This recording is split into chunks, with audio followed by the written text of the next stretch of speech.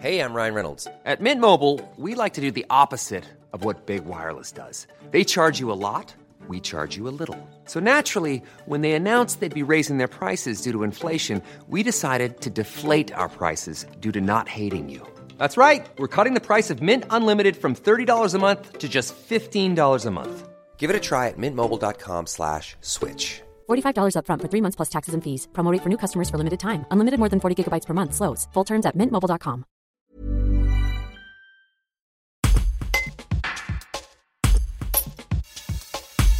François Chaumont, délégué régional de réseau de transport d'électricité, a dressé à Chambéry le bilan électrique 2022 en Auvergne-Rhône-Alpes, une année marquée par la crise énergétique et qui a impacté la consommation avec une baisse de 2% et même de 9% cet hiver grâce aux gestes des citoyens, industriels et collectivités ainsi que la solidarité. Des efforts qui ont eu un vrai impact et qui doivent se poursuivre. Un reportage de David Magna.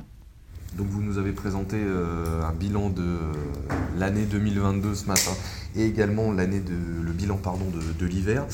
Qu'est-ce qu'on peut en dire que globalement en fait la consommation dans le pays a baissé, c'est ça, c'est le premier renseignement. Oui, donc l'année 2022 a été une année exceptionnelle parce qu'il y a eu une crise sur l'énergie qui a touché le gaz en Europe, le nucléaire en France et puis une sécheresse exceptionnelle qui a touché les barrages hydrauliques.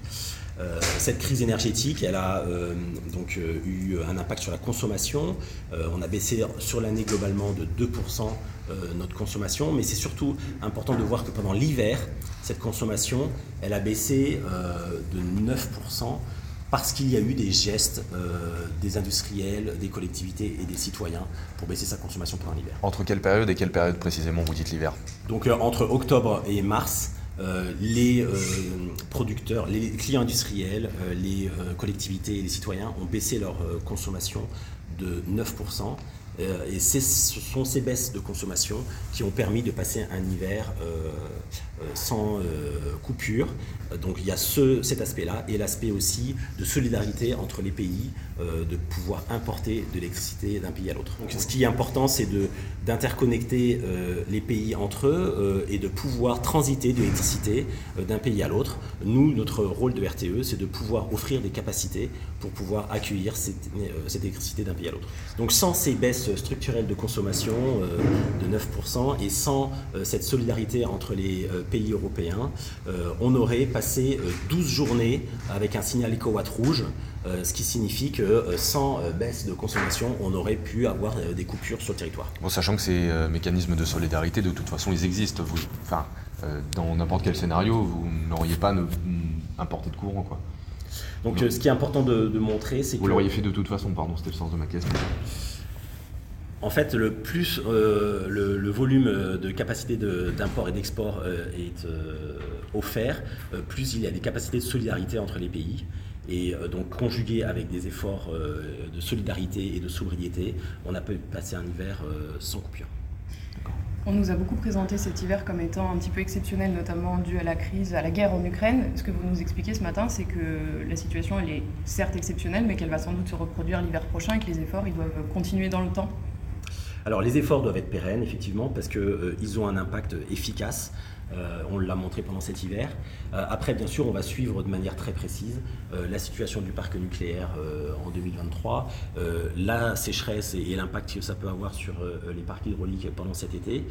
Et on se donne rendez-vous en septembre de l'année 2023 pour mettre à jour ces données de production et ces capacités d'échange avec les pays voisins pour voir comment on va passer cet hiver prochain. Pour atteindre des objectifs de neutralité carbone en 2050, nous prévoyons une augmentation de 35% de l'électricité en France, qui doit être donc produite aujourd'hui par de l'énergie décarbonée, donc soit de l'énergie renouvelable, soit du nouveau nucléaire. Et il est important d'agir rapidement pour pouvoir décider rapidement et accueillir ces nouvelles énergies sur le territoire. Et RTE est au rendez-vous de ces enjeux d'accueil de nouvelles productions. Ça veut dire quoi au rendez-vous ? C'est quoi le programme ? Il faut pouvoir accompagner les enjeux régionaux de la région, par exemple, passer à 6500 MW de solaire d'ici 2030, 2500 MW d'éolien d'ici 2030, donc ça nécessite du développement de réseaux, du raccordement de nouveaux parcs de production. et puis éventuellement des nouvelles décisions demain de nouveau nucléaire. C'est un appel que vous lancez ? Non, c'est une mobilisation de RTE pour pouvoir être à ce rendez-vous. Ce qui est important, c'est que tout le monde soit mobilisé pour comprendre que ces enjeux de neutralité carbone, ils vont passer par du développement de nouveaux moyens de production décarbonés, par la décarbonation des process des clients industriels et donc par du développement de réseaux. Et pour cela, RTE va va augmenter de 50% son investissement sur les 5 prochaines années. Ça représente 1 milliard d'investissements sur le territoire auvergnat-Rhône-Alpes.